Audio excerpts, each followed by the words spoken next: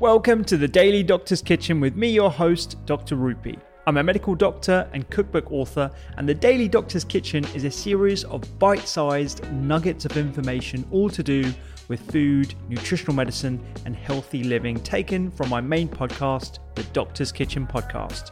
And if you want to learn how to eat well every day, check out my free recipes, books, newsletter, and download the app at thedoctorskitchen.com.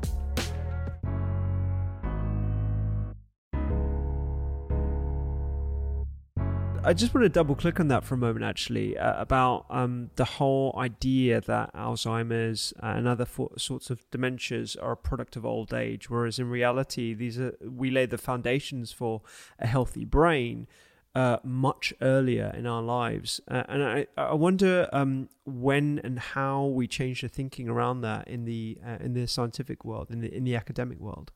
Right. So that was like the first issue that I really had to overcome, because when I started looking into that, and I was asking, does it matter if you're a woman or a man in terms of your Alzheimer's risk? The answer was always inevitably, sweetheart, women live longer than men, and Alzheimer's is a disease of old age. So, of course, more women than men have Alzheimer's disease. And it took, I would say, 10 years since I started to really dismantle that bias, because on two different levels. Number one, women don't live that much longer than men. In the United States, to qualify for that degree of difference. I mean, if you say women live so much longer than men, you picture like 10 years, maybe 4. In the United States, it's 4.5 years, not 10 or 20. In England, it's actually only 3 years. And there's this wonderful paper in Lancet that I think scientists, from England for sure, I was going to say Oxford, but I'm not sure. They published this wonderful paper showing that the longevity gap is actually closing. Yeah. In the next 10, 15 years, there's going to be no differences in lifespan between men and women in England. Again, in the United States, maybe it's going to take a little longer, but again, the differences are very small. It's not such a big age gap to justify that 2/3 of all Alzheimer's patients are women. But then I think even more importantly than that, a lot of studies, including a lot of my work, really show that Alzheimer's disease is not a disease of old age. We associate it with the elderly because people develop the symptoms usually when they're in their 70s. In the States, the average age of onset is 71, or the average age at diagnosis is 71.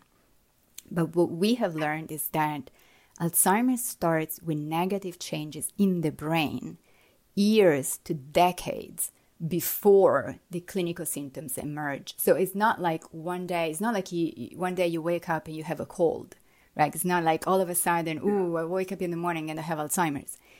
It takes a really long time for this brain change, for the Alzheimer's plaques and the tangles and the inflammation and the neuronal loss to produce a damage so severe that then people develop the symptoms. So again, this brings us to midlife, which really completely changed the conversation, at least for me, to, all right, so if Alzheimer's starts in midlife, then what happens to women and not to men in midlife? They could potentially trigger Alzheimer's disease.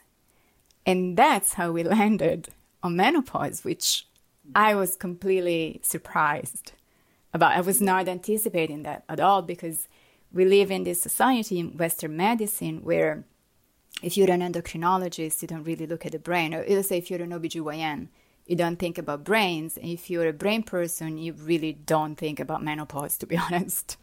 Yeah. And so there was a big whoa moment.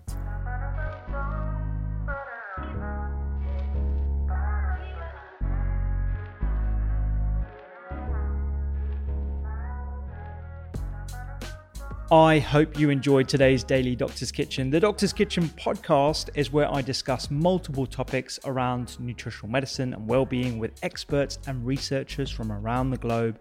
And you can find me on social media at doctors_kitchen. Sign up for free recipes every single week at thedoctorskitchen.com, and don't forget to download the app. I'm Dr. Rupy. Have a beautiful day.